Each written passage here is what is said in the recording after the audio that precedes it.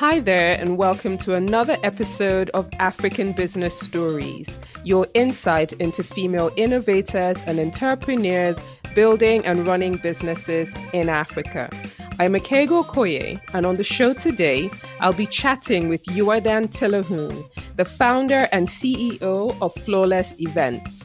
Flawless is a leading corporate event company based in Addis Ababa, Ethiopia. Yoadan and her friends started Flawless Events as a side hustle in Washington, D.C. In 2007, after 15 years of living in the U.S., she went to Ethiopia on holiday and never came back. Let's get into it. Hey, Yoadan, welcome to African Business Stories. Okay, go on. Thank you for having me. So I know you're from Ethiopia. Mm-hmm. And Ethiopia is one of those very unique countries that on the continent that was never colonized, and I wonder what it was like growing up in Ethiopia and if you guys were conscious of this uniqueness, while you were growing up. Sure. So I was born at a time where Ethiopia was run by a military government. Okay. And so information was very limited. It was a very socialist country. And, this is early 80s where connectivity to the rest of the world was limited anyway. And so, yes, there was the fact that we've never been colonized is something that you grow up with, you take it for granted.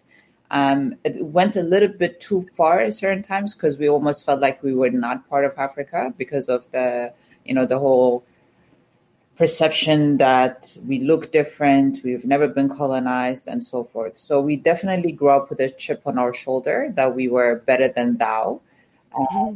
So we knew that Ethiopia was special to a point where we appeared a bit too cocky to the rest of the world. And we realized, at least from my sense of coming into myself, once I came to America, I realized that I was African and that I was just another Black woman. But yeah, growing up in Ethiopia, we definitely had a different perspective. So in terms of language, because of course with other countries in Africa that were colonized, they took on, English, Portuguese or French, and I know that there are multiple tribes in Ethiopia. How do you guys navigate language? What's the national language in Ethiopia? So the national language is called Amharic. We definitely have various ethnicities within the country. And you have major languages alongside the Amharic. But, for whatever reason, Amharic was chosen as the national language. That's the working language for the country. And the second language is English. At some point during the emperor's time, I think in the 60s, 70s, French was, but it's just an adapted version. I think it was based more on the relationship the country has with other countries. But ever since I was born, at least the official language has been, the second language is English. So right. We automatically converse in Amharic with people in the country. We have our own way of telling time. We have our own script, alphabets. We have our own dates. For instance, Ethiopia's New Year is on September 11, and it's going to be 2013. So we're also about 7 months, 7 years, and so forth behind. So we're off. We have our own Christmas. We have our own Easter, and so forth. So whenever you're working and living in Ethiopia, you have to define, is this European time or as we call it, Ferengi time or Ethiopian time? Even on dates, you have to say, is this Ethiopian date or, so you kind of have to figure out which calendar, which timeline you're talking about. That is so interesting. Thank you for that little history, and cultural lesson. Thank you so much. So coming back to your story, so I know that you finished high school. You lived in Ethiopia and finished high school and moved to the U.S. So how was that? What did you study and where did you go to college? Applied to different colleges in the U.S. and I get an acceptance letter out of Nebraska, out of a small college called Bellevue, with a handwritten, personalized, welcoming letter with, a note saying that the admission guy had even eaten Ethiopian food before. And so my parents looked at that and said, oh, you're definitely going there because you're going to be, well protected and safe. So the first year was definitely very hard from the fact that, you know how it is growing up in Africa. You're super protected. You're not really exposed to a lot of things. You're under the guidance and decisions of your parents. Right. Be sent in a brand new country. I spoke English just fine.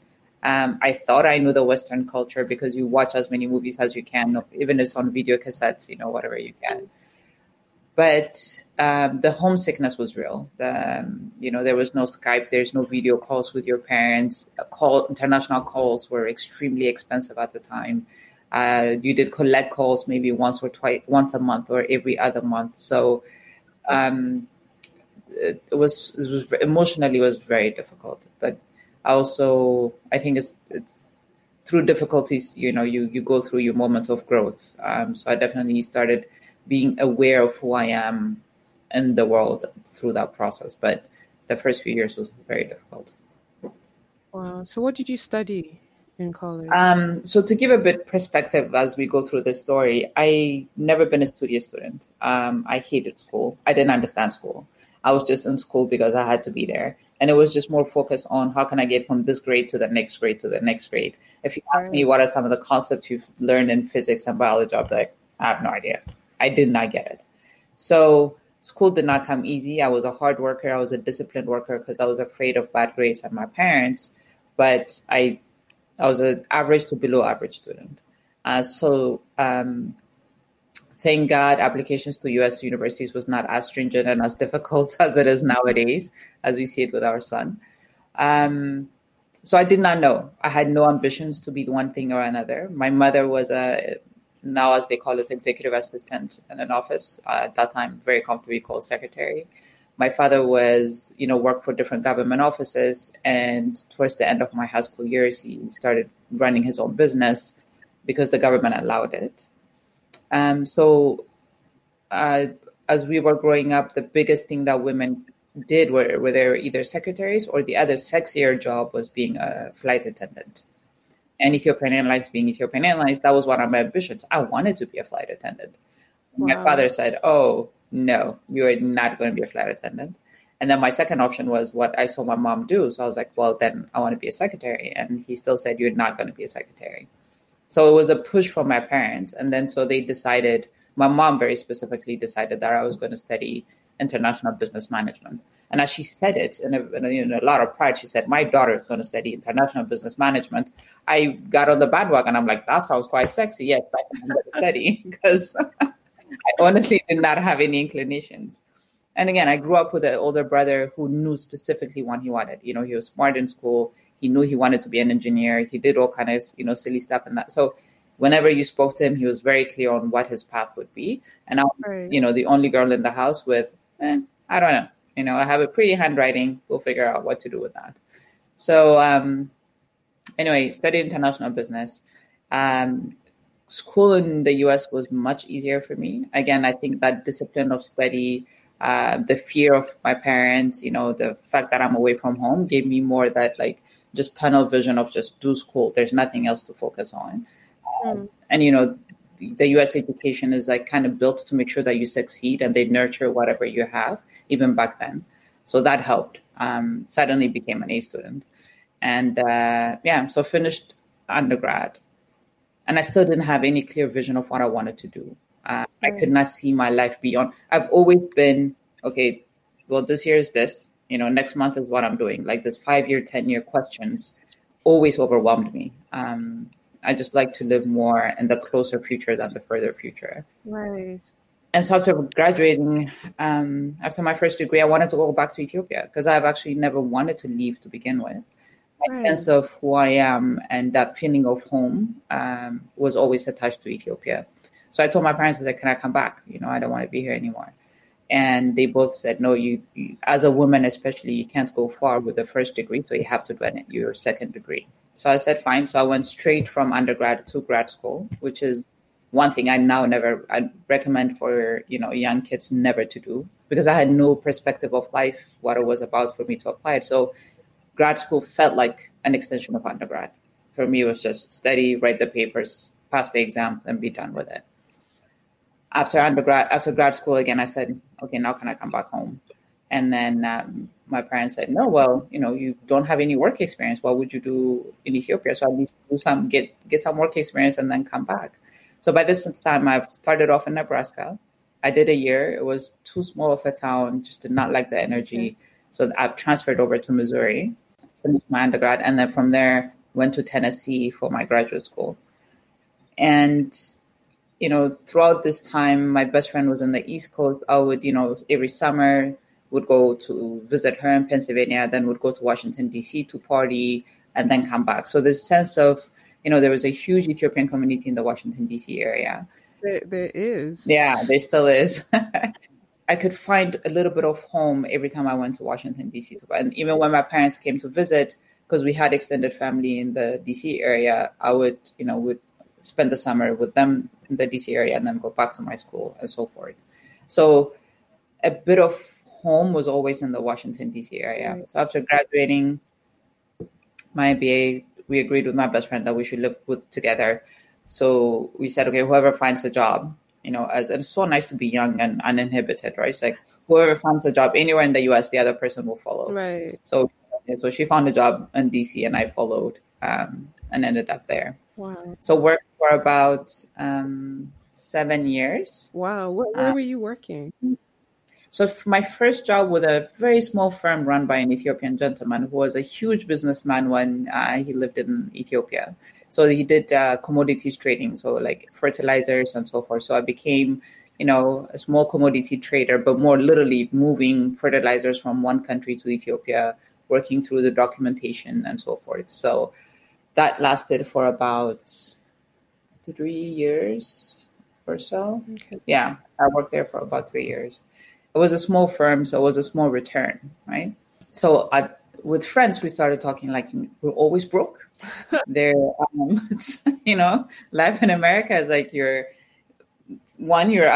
amassed tons of unnecessary bills when you're going to college because you never understood the concept of credit card, how it worked, that you eventually have to pay it back. So we're trying to clean up our credits. We're, constantly paying bills, and then you're constantly partying. We're in our early 20s. And we're just sitting one day and we're like, it's so exhausting to be broke. Like a few days before your next salary, you're, counting pennies, right, and still living like the college life. So we said, what could we do as extra income? Because, managing our finances was never part of the discussion. It was more, how can we get more money? And just brainstorming. And we said, we love going to parties as much as we love throwing parties. And we were pretty good at throwing parties. And then we talked about, when we go to different fundraising or different African-related activities in the Washington, D.C. area, they were always disorganized. They started late. Things were chaotic. You didn't know who was doing what. They run extremely late. You looked at weddings that were supposed to start at 6, would start at 9, would end at 1. Like, it was just, maybe we could do something around organizing other people's activities, so anything from their birthdays to their weddings to their fundraisings and so forth. So brainstorming names of what we wanted to achieve was like make it better and make it more smooth, make it more seamless, And that's how the name Flawless came up. So it was like, we want an event to feel flawless. So we came up with Flawless Events. It was 4 of us at the time. America being America, got the company registered overnight. And starting word of mouth, we started telling friends, we've now started doing events. And so, slowly somebody be like, oh, then you want to throw my birthday party? And then it's like, oh, we're doing a fashion show. You want to help? And it wasn't so much for the money. It was more, how do we get our name out there? And how do we, even for us, learn? Because none of us have ever done events on a professional level. You're working 9 to 5. So how did you juggle that? The beauty of being in like areas of where you have like-minded people, it's like somebody did our logo design. Okay. Everything was pro bono, right? It's like, oh, I'll design it for you guys. That sounds like a fun idea. So that got designed. Then it gets printed pretty quickly. Then we made T-shirts that said Flawless. Like for us, it was just this, how do we hype it up? And then a lot of the events happen in the evening. So we had, young African entrepreneurs. There was a group that did networking events, but after hours, because for them as well, they had their regular jobs, and then they any extra things happen, or they happened over the weekend, right? So as a couple of our friends dropped out pretty quickly, but for the two of us, it was, for me, I think it was a fashion show that we did. And I remember getting home around 4 or 3 in the morning and feeling high, like literally saying that was so much fun. So everything from, hustling people, shouting in the back room, all of that. So, and by then I had given birth. So I was married and had a child. And I remember my husband had to go somewhere else the next morning, and he left our son with me. And even though I was exhausted and physically could barely move, I was like, this is so much fun. That just, I could not explain it. I'm like, there's just, that energy and the excitement. So I was like, okay, I love to do this. And by then I had also moved to the World Bank, and I was working there. And what I would do, I remember we had a wedding. Wow. I'm taking my lunch break, and I would dash to the florist, agree on a floral arrangement, take pictures, and then dash back, starve for the rest of the day because I actually didn't have time to have lunch. And then, arrange it that way, and then have weekend meetings with the bride and groom, send emails and so forth. But discovering different cake makers, card makers, and so forth. I loved it. And my husband could see, and he's always said, why don't you do this on a full-time basis? But for me, it's always been like, I can't afford, yes, I've had my MBA, but it was all theory. Like, I didn't do MBA thinking I'm going to open my own business. I did MBA because I had to do something. Right. So I always thought, it's just going to be my side gig. But that's how it got started. Wow, that's so interesting. So here you are, excited about Flawless, working at the World Bank, raising young babies, or at least there's one baby at that time. And then you decide to move to Ethiopia. So can you just walk us through this? I'm sure there's a whole bunch in between. So the in between here. So one, my husband is Ethiopian as well. Okay. And when we met and we talked about, and again, that feeling of I want to go back home never left. So it's and as we talked, I would ask him, and he'd also be like, yeah, I definitely want to live in Ethiopia at some point as well. So there was no specific date. There was no this needs to happen for it to happen but it was just like, yeah, of course, we're going to leave the US and, live in Ethiopia. So we get married, we have a son, and that conversation is still there. Like, right. At which point do we make a decision to move to Ethiopia? Because by then we bought a property in Washington, D.C., not necessarily in the best school neighborhood. And as our son was getting older, age school 3, 4, we had to make a hard decision of either we move to the suburbs because we can't send him to a good school where we were, or we act on the dream of moving to Ethiopia. And by then, for me, it had been 15 years since I've been home. Though wow. I've lived with this, of I want to go back. And I loved the US. Look, this is where I became an adult. This is where I became a woman. This is where I discovered my own voice, where I built my confidence, where, a lot of it I came in this country when I was 17. So I became an adult here, right? So I loved it, but I never felt at home. There was always this feeling of when things would happen, I would automatically disconnect. I never had an emotional attachment, but it was a convenient place to live. Mm. And so my husband was like, look, you have to go back home. See it even if you like it, because you have this, romanticized attachment to Ethiopia. You have to figure out if it's a place that you can actually live. Even though when we lived in the US, he had made it, he had actually said, by the time I had our second son, he said, when you get off maternity, he's like, you need to do Flawless full time. He's like, this pull and push relationship you have with it does not make sense. Just quit, do it full time. And if it doesn't work, you can always get hired again, but at least give it your best. So I had started taking, there'll be like trade fairs or educational sessions here and there. So I started taking it a little bit more seriously, buying more books, reading, trying to understand the industry more. Right. So in the midst of that, in 2007, after 15 years, I'm like, okay, I'll take the 2 kids, take a couple of month break, come back to Washington, D.C., and then, we'll start Flawless on a full-time basis. And then we'll enroll our son in some sort of a Catholic school or private school so that, and then that couple of months is supposed to give me an insight of whether I can live in Ethiopia again and what would I do? Who could hire me? So I brushed up my CV before leaving the US, take the 2 kids. And within 2 weeks of being an artist, I felt home. Wow. Like that feeling of I've been searching for in the US, like just driving down the street, I was like, oh, this has been what's been missing. Mm. So it was purely emotional, like that sense of I belong, like that, and getting heckled on the streets, driving, ridiculously, like no sense of law. You can do it. It was just like, I thrived in it. I was like, I loved it. I was like, honestly, it's, here you live here, so you know how it is. There's law and order. You can't park here. You can't do that. All these things. There, it's like you can park and stop in the middle of the road, ask a stranger passing by, say, "Can you pass me bottled water from that vendor?" And then he'll bring you water, and then you get. So that I was like, oh my God, like these are my people. I love it. So that was great. Feeling that, okay, I still love this place.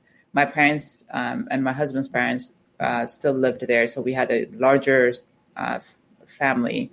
The kids automatically were led to be kids, because in the US, it's like, pick up your toys, do this, clean up, and da-da-da. And then in Ethiopia, the grandparents are like, let them be their children, like let them run, let them go wild, that sense of, nobody's going to kidnap your kid, or, you can go to a restaurant and they can run around crazy and nobody cares. Right. So all of it. So that was the emotional, this feels so good part, right? And so I started talking to people, because I had a couple of months before I went back to the US. And I was like, okay, here's my CV. Where could I be hired? Like, can the World Bank, with the World Bank here, the African Union, the ECA, I speak French, I have my MBA, I've worked in the US, I'm quite disciplined, and da-da-da. And a few friends that knew that I did events as a side hustle in the US were like, why are you not thinking about starting your own business? I'm like, yeah, no, that's not going to happen. Hook me up with your contacts, arrange interviews for me. And especially one friend said, I am not going to let you be hired. He's like, rent an office, start doing events. I was like, I am here to party and relax. I am not starting a business. And before I know it, I had an office. A company was registered. The event went off beautifully, like literally flawlessly. And during that time, as we were preparing for the event, and as I say we, it's really me, people will be like, oh, you're still around. So what are you doing now? I'm like, oh, I started a business called Flawless Events. I'm doing events. So I talked to anybody who asked. And then, in my parents' generation, they would be like, don't tell anybody what you're doing. They want to hijack it from you. So just be quiet about it. But I was just like, happy hour. What are you doing? Oh, I started Flawless Events and I'm doing da-da-da. So the word of mouth definitely helped. And that sense of, because a lot of people were just moving back, there was a group of people who were like, great, more people are coming, like more like-minded people are going to be around. So people like, what can I do to help you stay? Like, and then they would, in conversations, they would push me to people, be like, oh, talk to your Adan. And then even in instances where they don't need an event company, they'll be like, oh, I need an event company. I'll be like, you need to do this. So there was also that energy and group of friends who are like, you have to stay, because for their own selfish reasons. Right. That is so interesting. So here you're actually on holiday. I am on holiday. You're on holiday and you register a company and you start a business while on holiday. Yes. And so, then I'm like, okay. And then our son was going to a kindergarten in DC. So I was like, well, he can't be like watching TV and playing around all day long. So I went to my alma mater. I go to the French school and I'm like, look, we're debating on whether we want to move to Ethiopia. He's completely Anglophone. He doesn't speak a word of French. Would you consider taking him? And he was 4 at the time. So they were like, well, why don't you bring him for a couple of weeks and we'll see. This is literally in February. Okay, so we arrived in Ethiopia in November. We were supposed to go back in January. We had extended, so February. And I'm like, really? Just bring him? They're like, yeah, just bring him and let's talk to him. So I take him. They said couple of weeks. Again, I still am very American at this point. So I take him for 2 weeks. They put him in a class. And then after 2 weeks, I take him out. And then they call. They're like, where's your son? I said, you said 2 weeks. They're like, well, let him finish the year. What's the point? I was like, finish the year? I'm like, that's still June. So I was like, sure. So I let him finish the year. So again, that whole point of I don't plan ahead. When things happen, I just roll with the punches. I was like, yeah, makes sense, I guess, since I'm going to be, because the event I was doing was in April or May. So we're going to stay till then anyway. And then my parents had forced us to invest on a property. They were like, eventually you guys are going to move, so you should really invest on a development. Both my husband and I were very resistant. Like, we don't know when we're moving. So no, this was a few years. And by the year I was there in 2007-8, the property we had invested in was being handed over. Okay. Wow. So just to tell you how the stars were aligning, and to a point where we just could not resist it anymore. So kid got enrolled without any proper process, business because of one event. There was no business plan. There was no forecast of what else would come, but just one, right? The house that was under construction for about 7 years or whatever was being handed over. And my husband was now coming back and forth to see us. And the conversation of, I think we should really move. Again, it's still, I think, even though I've started this, he's a, he's a co-signer in the business. Even though we've been through all those processes, he's a planner. He has an Excel sheet for various things in our lives. He is unlike me doing planning in the professional world, he's, the super planner in our family. And for him, it was like, Yoada, no, just pause for a minute. It's like, we haven't talked about our finances in the US. We still have a property. We have commitments in America. We can't just up and move. And I was just like, but things are working out. Like, I'm like, when, it's like, we'll never save sufficient money to ever say it's enough. Like, what is enough? Is it 100,000? Is it 200,000? Is it $500,000? What are we trying to save? Like, when will we ever save? We have a property in an area that can easily be rented. For me, it was all like, it's happening. Let's just move with it. And for him, it's like, we said at least in 2 years. Why are we rushing things?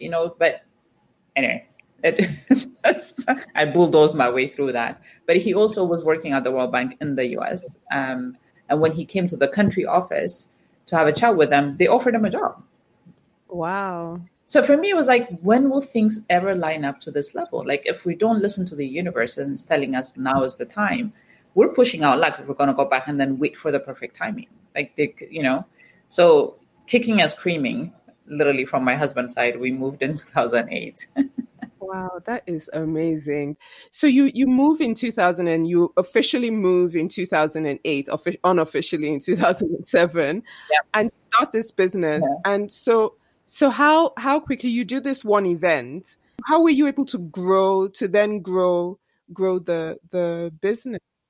Again, in 2008 in Ethiopia, we still had faxes. We were on dial-up internet. Wow. And things were very backwards for, we're still catching up to the rest of Africa. Forget the rest of the world, right? I had no plans on how I was going to grow the business. I just knew I did this one event. It was a fantastic success. I loved it. It was reaffirmed that I love events. We're financially comfortable enough that I didn't have to struggle for the next contract. So we moved, and I just continued networking and talking to friends and just drumming up that I have this company called Flawless Events. We do events. And at the time, I was really lucky because there was only one major company who was also doing events. And they were very well known. Actually, when I was talking about my company, people said, we can't compete. They've been established for over 10 years. He has an amazing network. They're a well-respected company. They're doing it right. So there's no need and there's no space for more businesses to come in because companies can do their own event. Their executive assistant can pull off an event. But having done different courses in the US and having been to trade fairs, I knew the angle of selling up, but she's not hired to do an event. She's hired. She has her own day-to-day from 9 to 5. You're adding another set of burden on her. And so it will be pulled off. You can pull off any event in any shape and form, but you will be as stressed going through the process versus if you hired somebody who's just, their sole focus is to make sure your event succeeds. So she keeps her 9 to 5. She keeps on doing what she's supposed to do for you. But you have another set of team who's like focusing on making sure your message gets out there. But I had the lingo. I had the different ways of presenting why an event company could add value, through some of the courses I had taken. And I was an avid reader. I wanted to learn as much as I can about the event industry. And so I think in 2008, I may have done one event. And so I did that one event. And then after officially moving, I think I did another one. And literally to a point where I didn't even have sufficient printers. So I had a girlfriend who worked in African Development Bank. And I'll be like, can I come and print like 200 pages of something in color in your office? So it was, again, I definitely was lucky enough to have sufficient network and contacts who had different resources and were more than willing to open their doors for me. And then my dad, also having run businesses, when I was going to school, he knew the city. He knew different people, and through even the process of establishing the business was easy because of him. lawyers, what should your article of association say? How do you get this paperwork done? Because with my American mentality, I would go to a government office, they'll tell me wait, and I'll just wait the whole day, be like, are you ready for me yet? And then my dad would call, be like, what are you doing? I'm like, I'm still waiting. He would come and get it done in 5 minutes. He's like, you just don't wait. You like push your way around. So he helped me understand how to navigate the bureaucracy of the city. The fact that he knew a lot of people also helped. So it's not like I started completely blind, completely at a disadvantage. I had my advantages were my network, word of mouth. It was me and my small computer, my phone as my office phone. I would go around the cities posting posters for the upcoming conference. The registration was coming into my phone. I worked 24/7. I remember various events where I spent as I'm cutting budgets, the sun will come up because there'll be 500 names, print 500 names, cut them up, put them in this. It was like, and then the sun comes up. I'm like, holy shit! Then quickly rest. But through that, what I learned, I found better ways of doing badges. So the pain, the fact that I had to go through each pain was like, okay. And then when I come to the US, I'll look for the resources that will make it easier for me when I go back. And so people started noticing that, oh, well, this event was done slightly different. And I put my heart into the service. Like if I'm going to say flawless events, I had to live up to the name. There was no other, right? And so even if I lost money on the event, for me, it was like, okay, we're going to have 10 people on registration. We're going to have 10 people on this, blah, blah, blah. And people are like, oh, right. So this is what service feels like when you feel like you're completely taken care of. You don't, as the owner of the event, you don't have to be stressed at all. So people started noticing the difference and that there is actually space for other companies to provide slightly different type of services. So how did you then decide? Because in the US you were doing all kinds of events, mainly parties and stuff. But now Flawless seems to focus just on corporate events. So was that a conscious decision you made?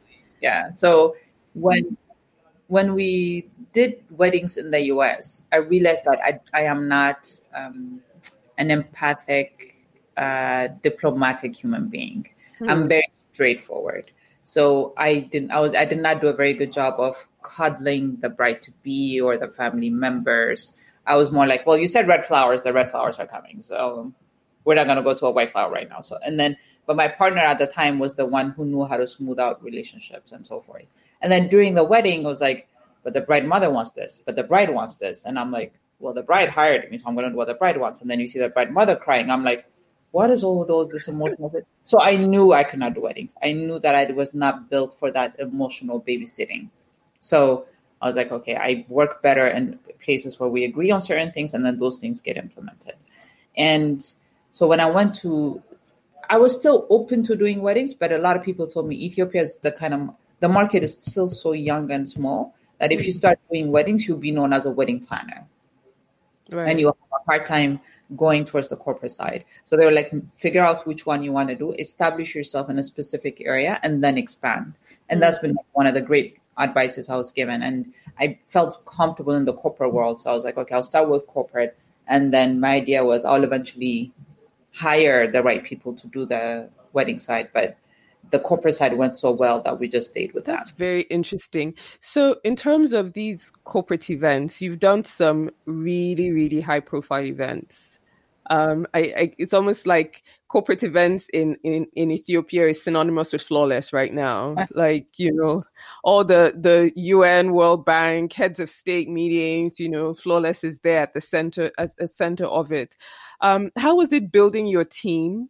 So I want to talk about building of your team and expanding outside of Ethiopia, because you do events around the continent as well. So that, again, and it's through lived experience that I always tell young generation, do not do your master's right after undergraduate, because I felt like my MBA was wasted. I felt like I knew how to run events. I loved the operations of events, but I did not know how to run a business, right? Despite my degree, right? So even for the longest time, until very recently, I hired people. Okay, so it's layers. For me, Flawless has always been my passion that turned into a business that started making me money. And I was a obsessed with Oprah. So I knew that was a rare connection. And so I cherished that and I loved it. But I told that story so much in my head. Flawless for me was always my passion project, not a serious business. It was just my little passion project that ended up making me money, right? And so when I hired people, I always hired them from the point of, well, it should be somebody who's just starting her career. And again, I keep saying she because a lot of people who came to even apply to Flawless ended up being women. And so it's like, she's just starting off. She just needs a bit of experience. Flawless is a good stepping stone, but not a proper business to hire highly qualified people. So when I used to get resumes where, educated in this and years of experience, I would be like, why would you want to work with Flawless? I'm like, no, you're too overqualified. And I'll push them to my friends. And I always hired recent graduates, people who've done maybe, 1 or 2 events. So, and the burden of training them and getting them up to speed was on me because I always, let's say, underhired. Okay. I was not a subscriber of Flawless was worthy of highly qualified people because again, this is just my passion project. This is a small thing, right? And I don't plan. I'd never had a business plan. So my growth plan was how many people can I hire, how many soldiers can I hire to do sufficient number of events. It wasn't what am I lacking in my, there was no strategy there. And so it was a painful process because I would hire, they would get to a certain point, and events are exhausting. And I will tell people it's not a sexy job. It is exhausting. It is painful. You would be here until 2-3 o'clock in the morning. It's labor intensive. They still don't believe me. They still think you're just exaggerating until they get in the thick of it. And then maybe about a year, they burn out and leave. I start over again. So my strategy wasn't how can I run my business, but I was like, let me hire more people. So even if one leaves, then I have a backup, right? And even people around me, a lot of people run businesses or start businesses because the opportunity there and so forth. So I didn't have sufficient people in my network to talk to me about strategy. Like this, it was like, so I'd be like, how do you guys handle when people leave? They were like, oh, just have sufficient people so that if one leave, you're not dependent on that just one person. Just keep hiring more people. And that was, the overall belief of how do you make sure that you have sufficient support. And again, I always thought on support level, not on strategy or management level. And so as the company was growing and we had to run more than one event at a time, I started hiring more people. And again, but I had to be part of each one as much as possible because a lot of it was in my head, right? So how should an event be flawless became synonymous of what would make you out unhappy? And so, company grew from just having one person to 2 to 3, proper, accounting office manager, but also having 2-3 event managers. And again, I'll get stressed and be like, what if I don't have sufficient business? What am I going to do with all these people? So my thought would be like, we have way too many events. I need more people. We have no event coming up next month. What am I going to do with the staff? So that I was like, going from high to low. And I was getting tired. So this is 10 years in already. So in 2018, I was like, this is crazy. We're doing record number of events. We're definitely, doing well. The brand has been recognized. We deliver come high or like we will die, but we will deliver. But internally, I did not know how to keep staff. I did not know how to make their career make sense. I couldn't offer them anything but an event manager position. Then they can become a senior event manager, but that's it. We do events, we die in events. And so I went to an information session for a program called Stanford Seed. Okay. You've heard of it? Yes. Okay. So initially, I think a year before I had received their flyer and it said something, Kenya. I was like, Kenya. And I closed it, right? But a friend who had done the program in a conversation goes, you should really consider this program. And I was like, why? He was like, it just gives you better, vantage point. And he's one of those guys, if he says something, you believe it because So I was like, okay, I'll look into it. But again, I did not think Flawless would qualify. We're a small company. I think we were 5 or 7 at the time. Yes, financially, we could be okay. I did not have a business plan. I did not have a management team. So as I was sitting there listening to the breakdown of what they look for in qualified candidates and what I honestly just went up and said, look, I think I will submit my application, but I don't know if I'm going to qualify. And the facilitator at the time, Rosie, so she was like, what do you have to lose? Just, apply. So I was like, sure. And I applied. And that has been like the best decision I've ever made. And it's a year-long program. And it literally takes you out of your day-to-day and helps you and gives you like a bird's eye view of the business that you've built and where the gaps are. And it was that was the MBA I needed. Right. And I'm sitting in a classroom of about 60 other companies. And these companies range from small as mine. So at that time, I think we were like maybe 10 to businesses who had about 400 people. But we had commonalities of things that we struggled with. So retention, recruitment, cash flow, all of it. I felt validated. I was like, oh, okay, it could be a small business, but as a business owner, I'm going through the same struggles. Right. And companies may have either inherited it from their family, started it through a passion, studied it, so we all had this especially common problem of just because we're owners does not mean that we know how to run it. Right. So started to identify, especially for me, the difference between what it means to be a CEO and what it means to do what I was doing. So I was never a CEO. I gave the title because, who's going to deny you the title? Right. But I knew how to run events. I did not know how to run a business. So that entire year was filled with, oh my God, oh, I'm not crazy. So this is, it definitely happens. By the end of the program, so what they do is they take you through an entire process of how do you transform your small company or your medium company into a larger company. And that is when I realized I've always hired wrong. I've always been afraid of seeing my company worthy of qualified or, smart people. And by the time you're done with the business plan, finally, I remember, and it still makes me emotional. I stood in my office, it was an all-nighter to submit our business plan to be reviewed. And I was like, I have a business. Wow. It's no longer a passion project like this. I've built, and, through it, you realize, and through conversation, it's like, oh yeah, we're financially very responsible. Oh yeah, this and all. And I was like, oh my God, this is an actual business. And it took 10 years of me doing this and running around like a headless chicken to realize my role needs to shift. I can't be the face of it. And it's in various conversations you realize, and they'll ask you, what is the role that you want to play?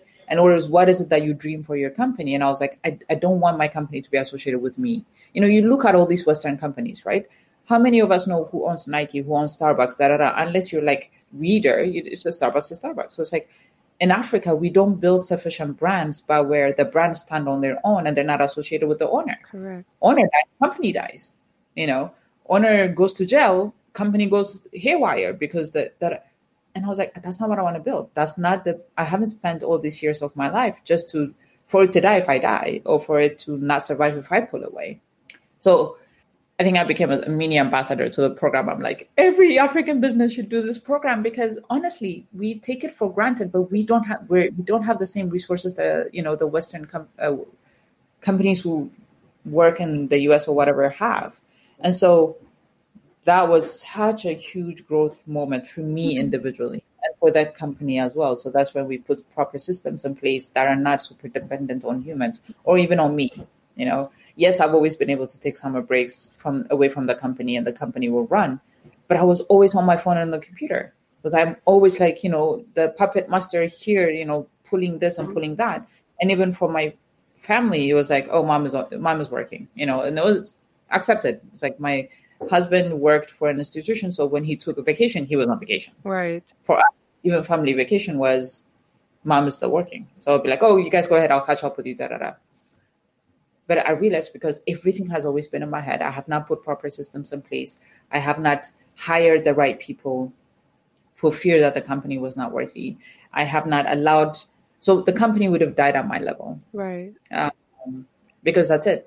Everybody would just wait for me to make a decision because I have not hired generals or leaders sufficiently, right? So I know I'm only answering part of your question, but but that's very fascinating to hear, Yorda. And it's probably the story of a lot of businesses on the continent, to think that you run a company for 10 years without a business plan. Yeah. I think a lot of women in Africa might be able to relate to that. But if you do want to take your company to another level, then there's need to put those processes in place. I love when you said, the difference between running an event and running a business. And coming to the realization that they're really two very different things. Yes. And that was another good takeaway from me. So in terms of going forward now, having done the Stanford Seed program, and deciding to hire, are you now hiring different? What does your team look like today? Yeah. So last year I made, and I think I struggled with it. I was like, should I not? So I now have one person that I've hired as director of events, and she's pretty much become my second certified project manager, worked here for years and so forth. So she's now doing really well. Now I have somebody who's more of a finance manager because I realized that the company cannot survive without a proper financial plan and management and so forth. So yes, I now have the company. The fact that the company is healthy allows me to hire with good salary. The downside to that now with COVID is when you have absolutely no income, now you have highly paid people on your payroll. You have to figure out how to keep the most of the industry will bounce back. But yes, I have been more conscious and more deliberate in the way that we hire. And I just don't hire for, to fill a gap, but rather more looking long term. So yeah, that's made a difference. Okay, that's interesting. Talking about women and women-owned businesses, what's the entrepreneurial landscape for women like in Ethiopia? It's challenging. I think a lot of it, you have a lot of small to micro level businesses that are owned, whether it's jewelry, leather products, textiles, and so forth.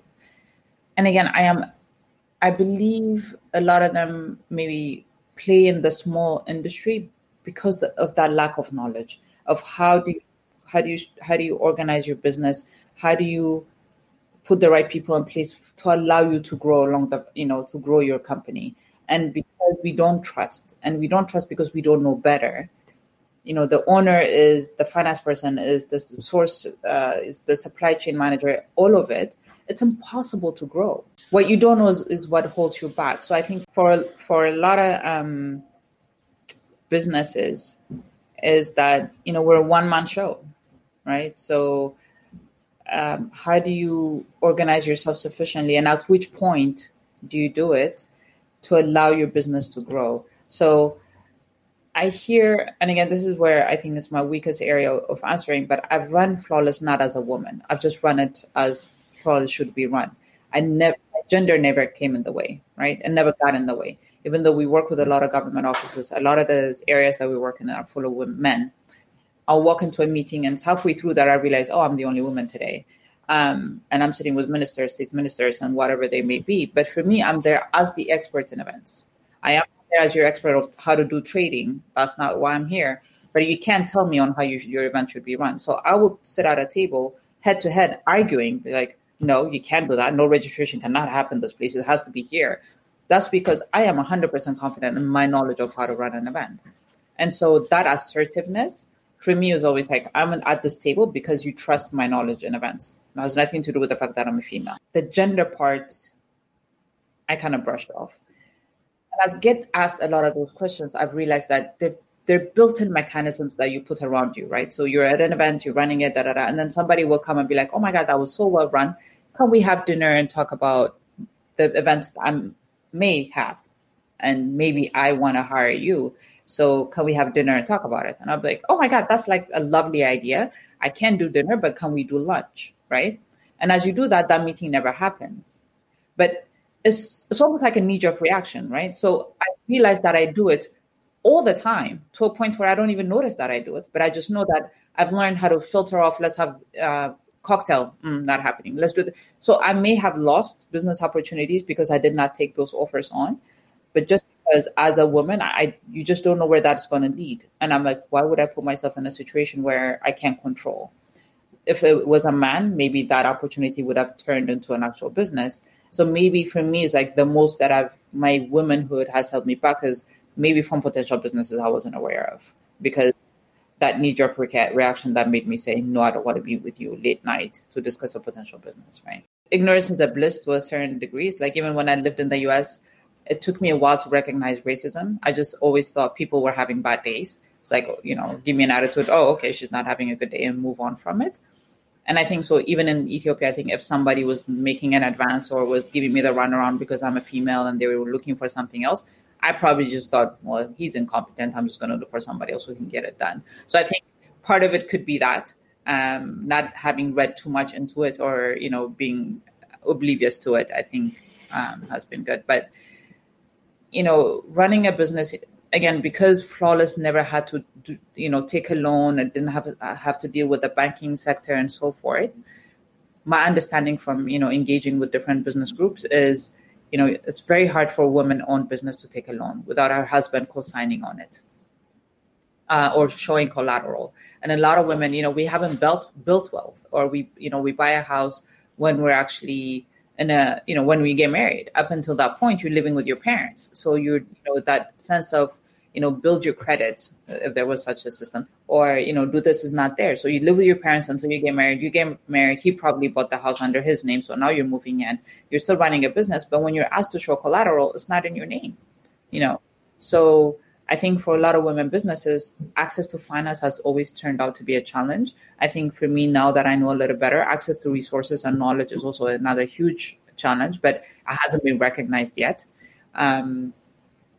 And that, the audacity to dare huge and not think the same way that I made the mistake of saying, I'm small enough, this little niche is good enough, but to say, how can I make this, an Africa-wide business? Right. So talking about now, you have a business plan, and does that business plan include, building an Africa-wide company? So, around 2013 or so, we started getting offers from other countries. So again, this was all through word of mouth, because we do so many international events. People were like, oh my God, this was run as good as by any European standard, event company could do. So our name started being pushed to different countries, and also organizations that would have hosted an event in Ethiopia, if they're hosting it in another country the following year or the year after, would be like, we worked so well together. Right. Why reinvent the wheel? Can you do it here? My inner self want to say no, but then I force myself to say, yeah, no problem. Ghana, yeah, I got you. Ghana is not an issue. And then on a site visit, I'll just build the relationships. But I think it's been easy building that relationship because the energy that I put forth is, I know what I'm doing. I would say it's a small portion of our business, but it's been a fantastic opportunity to build our brand around the continent. Part of our growth strategy is, when in Stanford Seed, we had to do this thing where we had to dream the impossible dream for the company, and it was done by everybody. So it was like, if you had no constraints, if you could just think about what Flawless could be, what do you want it to be? And part of it was, for it to be this global brand. And it was, burdened by all the stuff. It wasn't just me, but especially them, actually. It was like, we can do it, and why are we not this out? So it's building our capabilities and the way that we do our events to do more of the regional ones. So to actively bid for regional events, to, as well known as we are within Ethiopia, it's like to prove ourselves around the continent as well. So that is part of the growth strategy. Well, my last question is what is next for Yordan? So since Stanford Seed, for me, the next has been, how do I grow in this, in the CEO shoes, right? How do I stop being the face of Flawless 100%? And how do I stop being at every event? Well, I had already stopped, but how do I stop doing events and focus on creating a nurturing environment within the company, focusing on implementing our strategy, building relationships. So literally being a CEO rather than a COO and a CEO and, all of that. Then COVID hit. Right. And our industry is one of the hardest hit ones. Like events came to a complete standstill. And as Flawless, our entire eggs are in one basket. We don't do anything else but events. We dabble a little bit in PR and communications if it's related to the events that we're doing. But outside of that, we're an events junkie. Yeah. And this has been a moment of reflection for me and saying, well, a few things. I've realized that my energy in the events has shifted a little bit in the sense that, I'm so high and excited part is gone. And I get excited when I get events, but I get excited for the staff to do the event rather than for me to do it. And when I engage with clients, I can sense that I'm getting impatient. Like, look, we got this, we do this like our eyes closed, like, rather than the super hand holding, our ethos of, completely making you feel like I'm losing the patience for it. So I could sense that, okay, I'm ready to let go and let the rest of the team take over as much as possible. So with COVID, it's been one super hard. Lucky enough that we're financially healthy enough that, we can still maintain our staff. And the government has also said we can't fire anybody. So whether we want to or not, we're bleeding cash. And there's no end in sight. I don't think until 2021 anything is going to happen. And every month is long. And so the past, and even especially since I came to the US for summer, it's just been nice to get away from it. And I'm realizing I'm definitely ready to let go of the rein. And really now exploring what my role would be in Flawless, whether it should be more guidance and advisory and somebody and the rest of the team and others will run it. I'm definitely lost the energy for the day-to-day run around for it. So I'm still exploring then what do I want outside of Flawless? Because who I am as a human being is now so integrated with the business. It's like, you are done Flawless, you are done. Like, there's no separation. So even when people say, how are you? Don't worry, Flawless will be fine, is not how are you as an individual, but like, how are you within the business of Flawless? Right. So, and I've been so lost in that journey as well. It's like, I've lost what I want. Now it's like, it's time to say, okay, I'm now in my mid-40s. Is this what I want to do going forward? Or do I want a different role for myself, whether within Flawless or outside of Flawless? So I'm still exploring. I don't have the answer. And I was talking to my business coach and she said, process of elimination is one way of getting to it as well. So you can say, I know I don't want A, B, C until you get to a point where you're like, I know this is what I want. So for us right now, it's almost like rebuilding Flawless. So the team I have now, they're like, they call me Yo-Yo. They're like, we're going to do, we're definitely going to start doing weddings. And I'm like, yeah, go for it. We'll build the brand enough that, it should be able to separate what we do for the corporate side versus and then they're like, we're all doing things so we can do more marketing and PR work. I'm like, yeah, go for it. So I needed that for the company as well. Fresh perspectives, people with different energy to take it to a different level. Right. Like right now, we won a contract for the Prime Minister's office and the team's like running around crazy. And I'm going, great, that's nice. And they're like all excited and I'm excited for them. I'm not even, last year this time, I would have been like, change of flight, got to go earlier. We got a huge contract. I have to go. But now I'm like, actually, I go back, have to be quarantined for 14 days. I'm like, you guys are on your own on this one, and they're freaking out, but I'm like, you got this. Like, you have it. But if you ever knew me, that's such a huge shift for me because I'm to be so neurotic about being there for every major event. So I'm on that journey of trying to figure out what's next. I wish you all the best as you separate yourself from your brand, know. And thank you so much for spending time with us today. Thank you. Oh, it was such a pleasure. Lovely talking to you, Akiko. That was Yoaden Tilahun, founder and CEO, Flawless Events. The opportunity of a lifetime should be seized in the lifetime of the opportunity. The lesson here is that we don't need all our ducks in a row to get going. By all means, start. However, to grow and scale, you will need strategy. And there are many resources out there like the Stanford Seed Program, so do check them out. We continue to celebrate audacious women like Yoaden who show us what is possible when passion meets opportunity. Thank you so much for listening. If you've enjoyed this episode or others in the past, please leave us a review on iTunes or Apple Podcasts. I'm Akego Okoye, and you have been listening to African Business Stories.